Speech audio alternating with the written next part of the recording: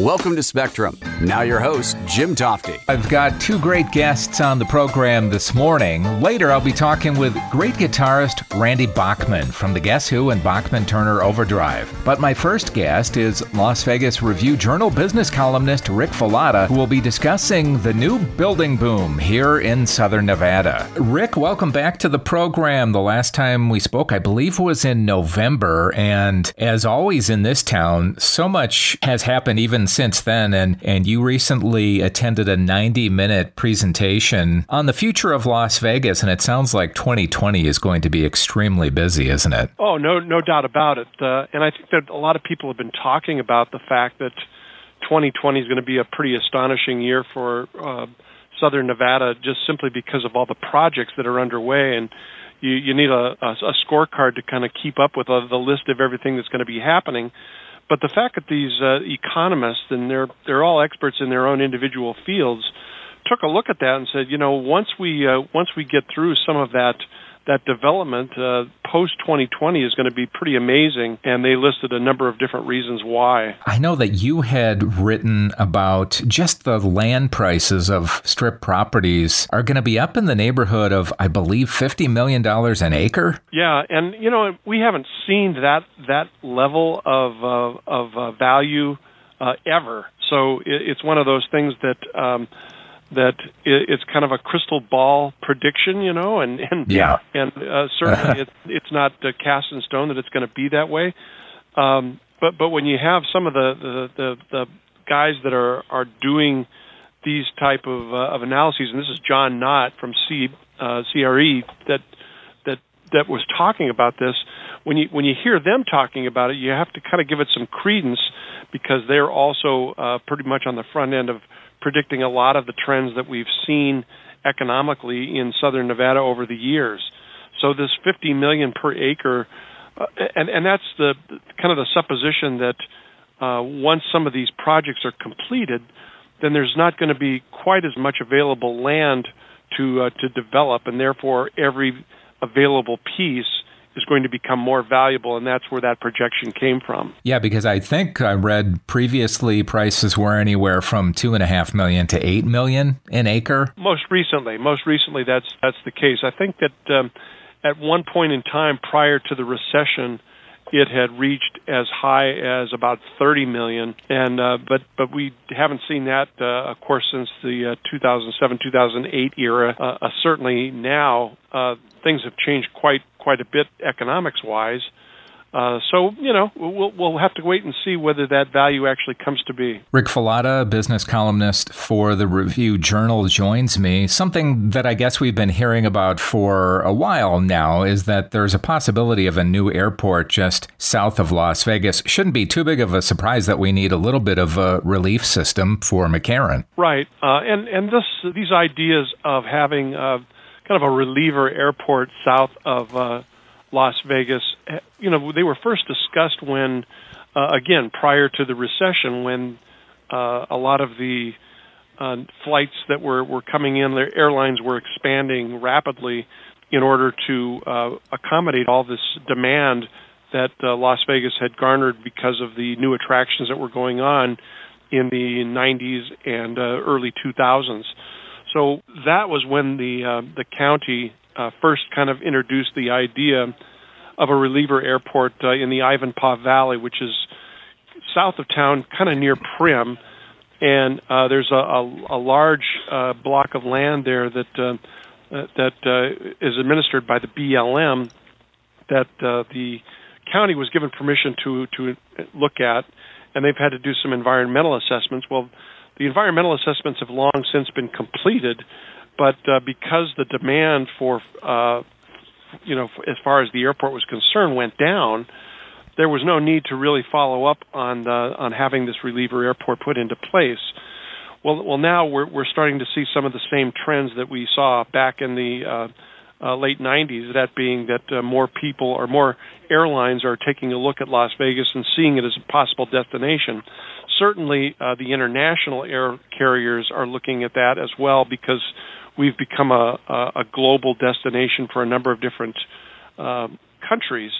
So now that that's kind of ratcheting up a little bit, and we're almost to the level where we've had as many flights as we've ever had at McCarran, it's time once again to take a look at the possibility of this Ivanpah Valley airport, which, it's all kind of theoretical at this point in time. Yeah. And a lot of it's been discussed in terms of how it would work and how it would, what carriers would go in there, that type of thing.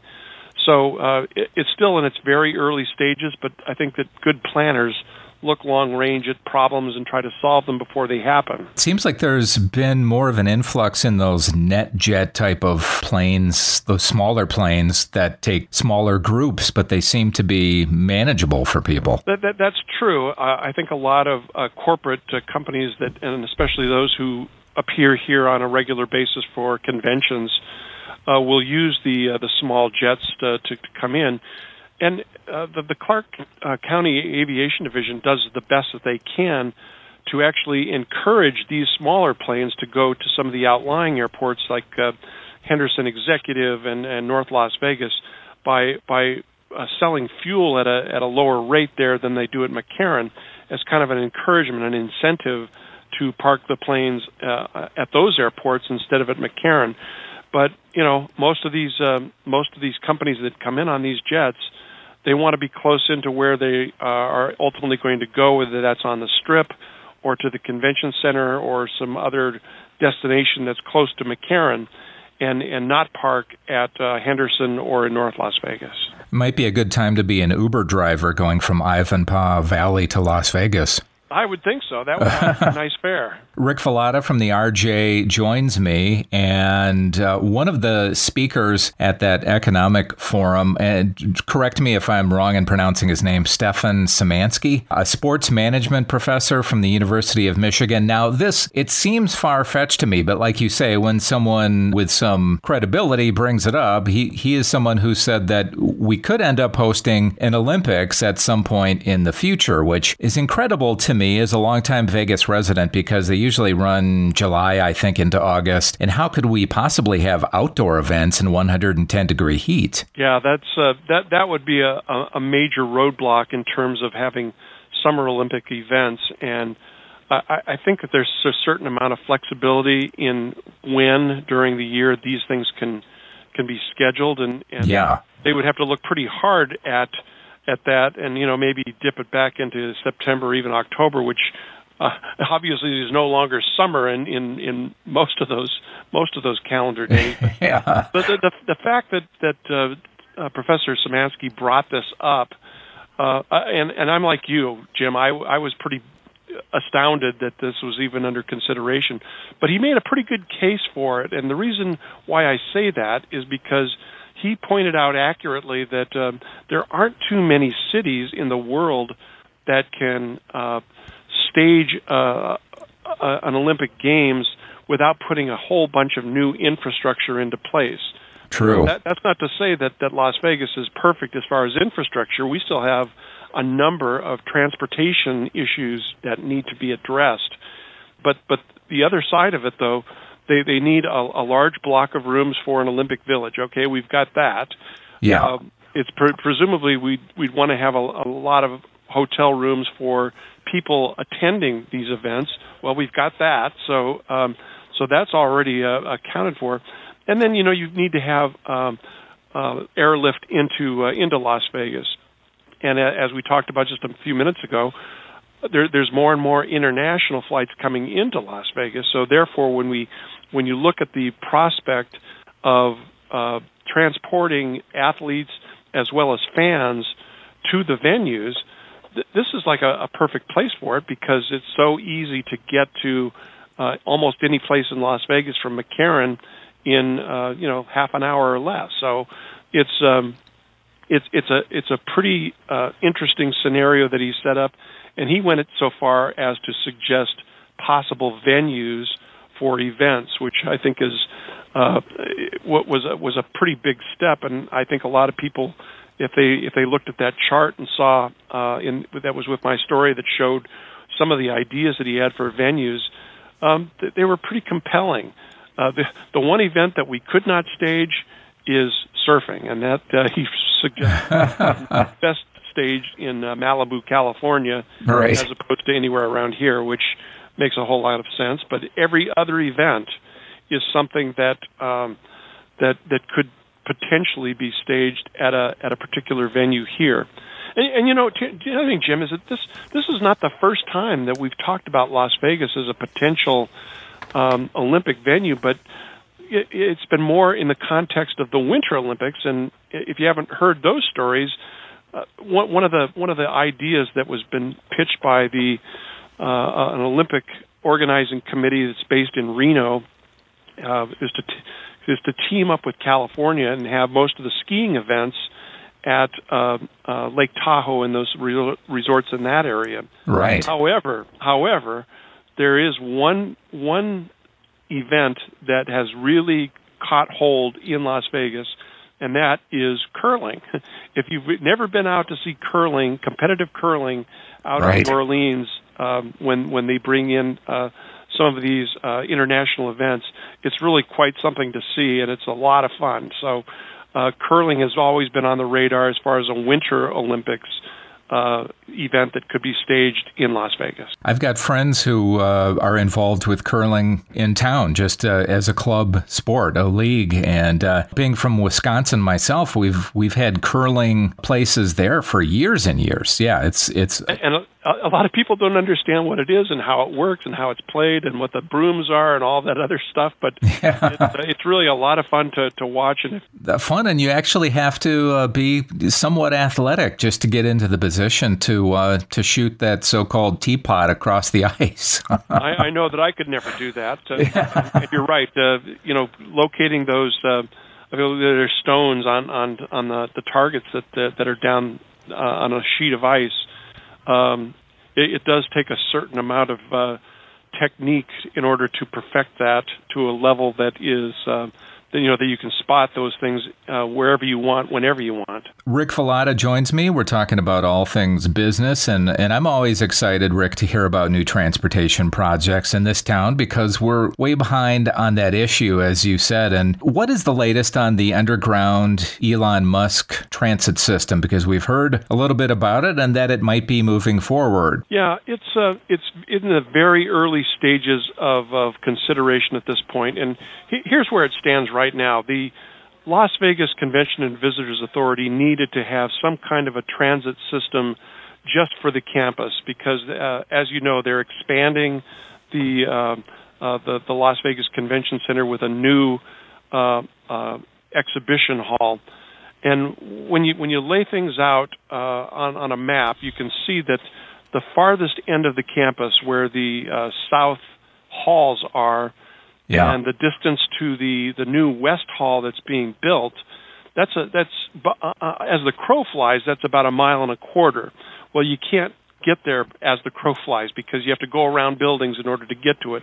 So a walk like that is more like 1.5 miles to 1.75 miles. So what the Las Vegas Convention and Visitors Authority decided to do was to put a request for projects out for consideration. And one of the applicants that came in was the Boring Company, which is an Elon Musk company that is in operation in Southern California right now. What their proposal is to bore tunnels under the surface, and then to place vehicles that would basically be transit in the form of Tesla chassis, and have vehicles that are that are like Tesla-like. So again, you can see the connection with Elon Musk right there. Yeah. And then these vehicles would run every 30 to 60 seconds, and it'd be point to point. It'd almost be like ride-hailing systems where you have an app and you say, "This is where I want to go," and you push the button, and then the vehicle takes you exactly to where you want to be among 4 stations that would probably be built. So it's not like a traditional subway train per se. It doesn't stop at every single stop along the way, but you could actually decide where you want to go and then go directly to that place. So that's the innovation of what the Boring Company wants to do. So where this stands now is that the LVCVA board has agreed to further their discussions with the boring company to pinpoint an exact price and to pinpoint an exact route for where this tunnel would occur. And then if everything works as planned, it would be implemented and would be constructed between now and the end of 2020 in time for the 2021 CES, which is when the new West Exhibition Hall will be open for the first time. Did they do a test in Los Angeles of this system? They do have a test track there. It's a circular loop route that they have, and there's actually been a couple of proposals to build commercially out into the community, but they have not been implemented. But they do have the test track showing that this system, as they envision it, is capable of doing what they say it will do. It's a matter now of determining whether or not these tunnels that are being proposed can actually be done within the time frame that they say that they can do them, and whether or not how many vehicles, how many stops, all the detail work that needs to be worked out before they actually start building here in town. But if things go as they say they would go, they would actually start building this before the end of the year. They would start doing it probably by fall, and by fall, then we would see some of the results. Now, the exciting thing about this, and I think what you were alluding to, Jim, was the fact that this system is certainly expandable, and it is a proposal was made in addition to the Las Vegas Convention Center loop that they could possibly build one within the community, and they're talking about underneath the Las Vegas Strip and underneath the airport and underneath into downtown.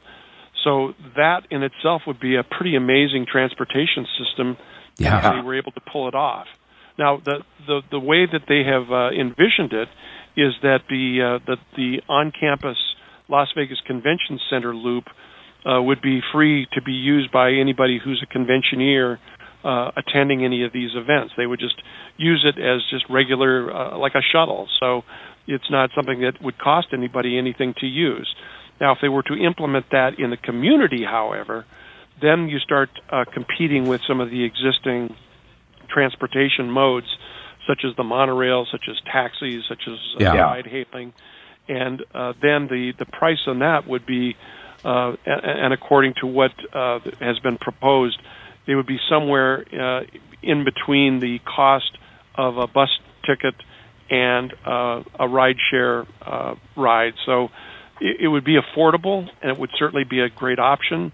And obviously, because there's no traffic involved, it would be a very swift way to get around. And some of the routes that they have proposed or suggested would certainly be something that would be useful, particularly if they were able to take this along the Strip and to build stations with underneath some of the existing properties.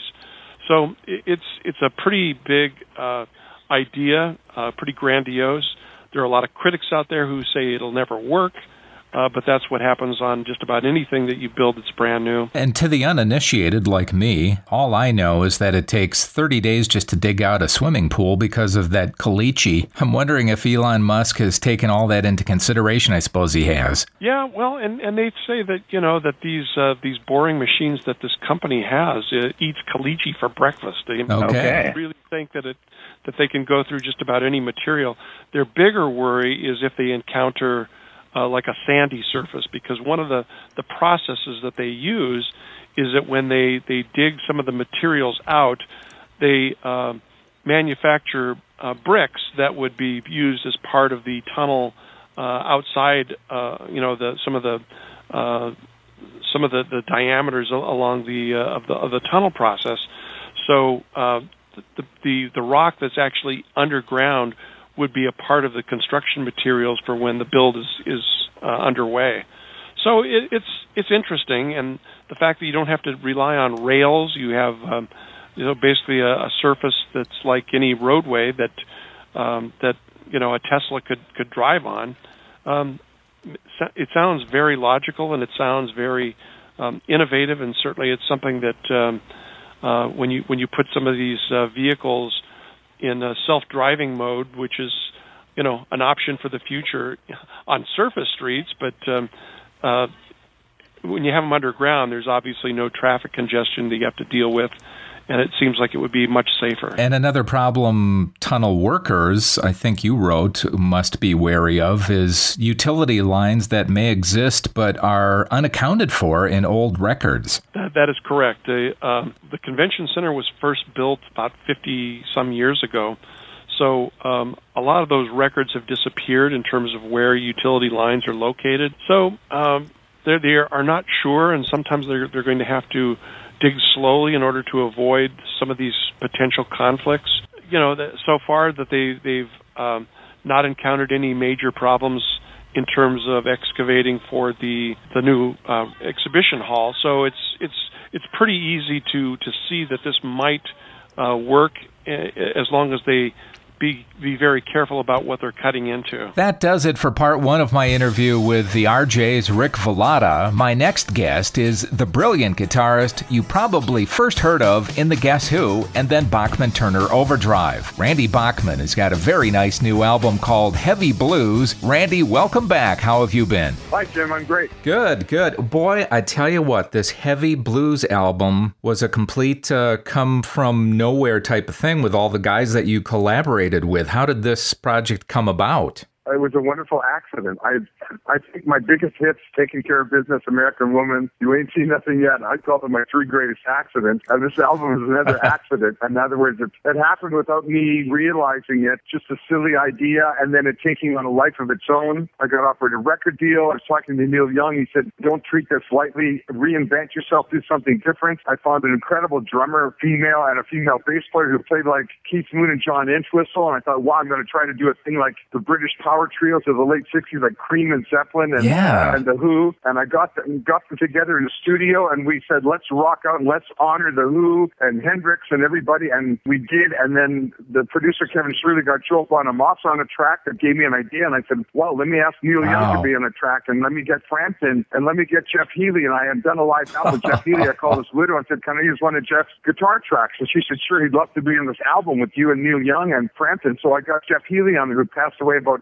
4 or 5 years ago. Yeah. So I got this wonderful array of guitar players that if you're a guitar album, this is the album to get. And when you download the album, you can go and get the 7 songs without the solos as free downloads. So you now then can play your own solos in those songs. When I come to Vegas and you guys run my show, you can play a certain song. Kids, whether they're 7 or 17 or 70, can download it, play their own solo, send it into the station. The winner will then come and play with me on stage. He'll win a free Epiphone Les Paul guitar and come on stage and do the winning solo with me, and then do Taking Care of Business and American Woman, and he's a hero. Oh, it happened by accident. It was like guitar karaoke. I ended up with these 7 songs with no solos because we had to mix them to send out to these guys to do their solos. And so I thought, well, what can I do with these? Well, I'll put them up as free downloads, and it'll be like guitar karaoke. You buy the album, and you can get these 7 songs. You can be Neil Young, you can be Peter Frampton, you can be, Robert Randall, and just play your own solo and send it into me or the station. And if you win, you're a hero. We're talking to Randy Bachman, whose new album Heavy Blues comes out in April. And I tell you, Randy, I listened to the song Little Girl Lost, and you really did hit a home run when you're talking about being inspired by the power trios of the 60s, the blues bands like Zeppelin, and it's just very grungy and raw and very cool. Well, thank you very much. I'm glad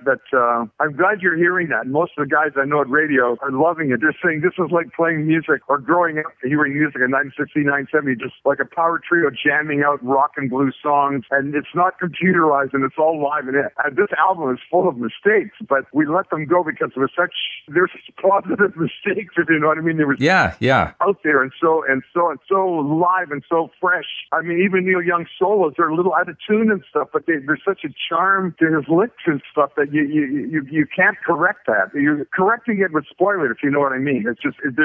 I think it's charming. Now, do you know Neil from way back in the day? Did you know him when you were in Canada? Yeah, back in Winnipeg.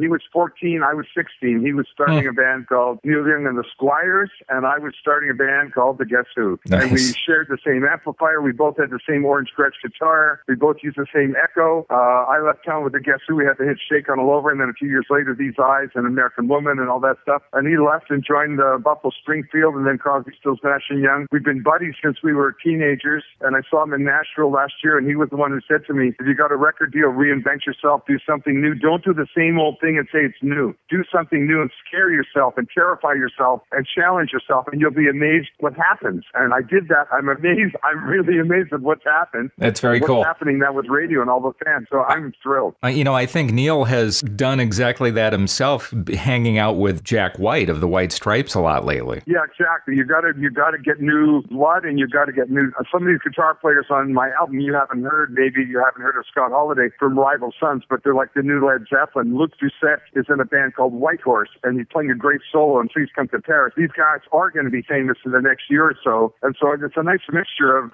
because all we are is just guitar players at certain levels of public knowledge, and we all have the same love of blues and rock and roll. We all love playing on each other's records, and if somebody wants me to play on a record, send me an MP3 and I'll play on it. Nice. That's what happened with this one. You mentioned that you're touring this. Is there a chance that a guy like Neil Young or a Joe Bonamassa or a Peter Frampton might show up at a gig or two? Yes, there is. I'm in London, England right now. I'm going this Saturday to play with Joe Bonamassa at the Hammersmith Odeon. Now, Randy, you've played with Ringo Starr and his all-star band in the past, and I'm reminded of it because they were just here. What goes along with that gig? Are there rules that Ringo lays out when you go on tour with him? Yes, there is. And rightly so.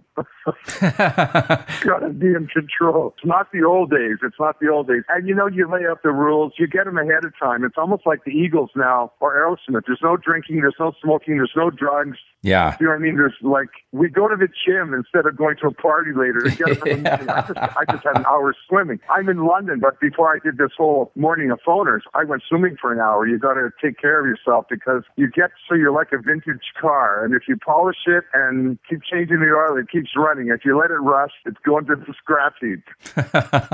Well, I remember a story years ago when you were with Ringo's band, and he said, okay, all you guitar players set your amps at this level, which was fine. But then John Entwistle came in and set his way higher to the point where it was practically wrecking your ears. It did. We were all told to not have more than a 100-watt amplifier. So I had a 100-watt amp. Mark Farner from Grand Funk was the other guitar player. He had a 100-watt amp. John Entwistle showed up with two 3,000-watt Crown DC amplifiers and speaker bottoms the size of a refrigerator because he's deaf and he has to play that loud to hear. The reason he's deaf is because he plays that loud, but he needs to play that loud to hear what he's playing. Yeah. He blew out our ears.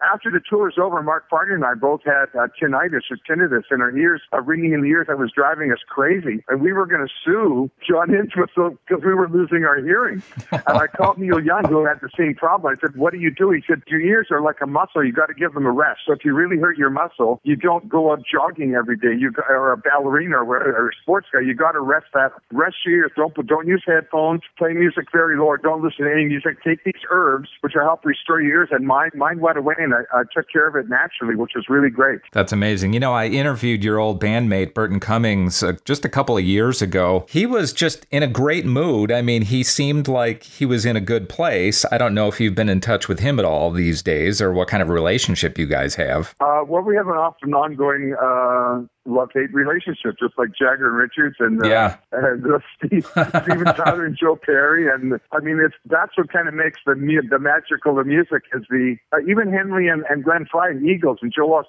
You have to have a certain amount of friction, or it's just boring. It's just leave it to Beaver. Do you know what I mean? It's like Beaver and Wally Cleaver. It's like, hey, isn't life great? You got to have a little bit of friction in there. So that kind of keeps us going. It's kind of fuel for the fire. Now we look forward to you coming to Las Vegas, Randy. I'll come there at any time. All right, buddy. We'll talk to you soon. Okay, bye-bye. There he goes, Randy Bachman. And by the way, the documentary Bachman has just been released on DVD. It includes interviews with Neil Young, Peter Frampton, and Alex Lifeson of Rush. Thanks again to my first guest, RJ columnist Rick Velotta, who will join me next week to talk about the Las Vegas Stadium. And thank you for joining me this morning. I hope to see you back here next Sunday at 7:30. Spectrum is hosted, written, and produced by Jim Tofte. If you have suggestions on future guests or topics, please send them to spectrum@smiradio.com.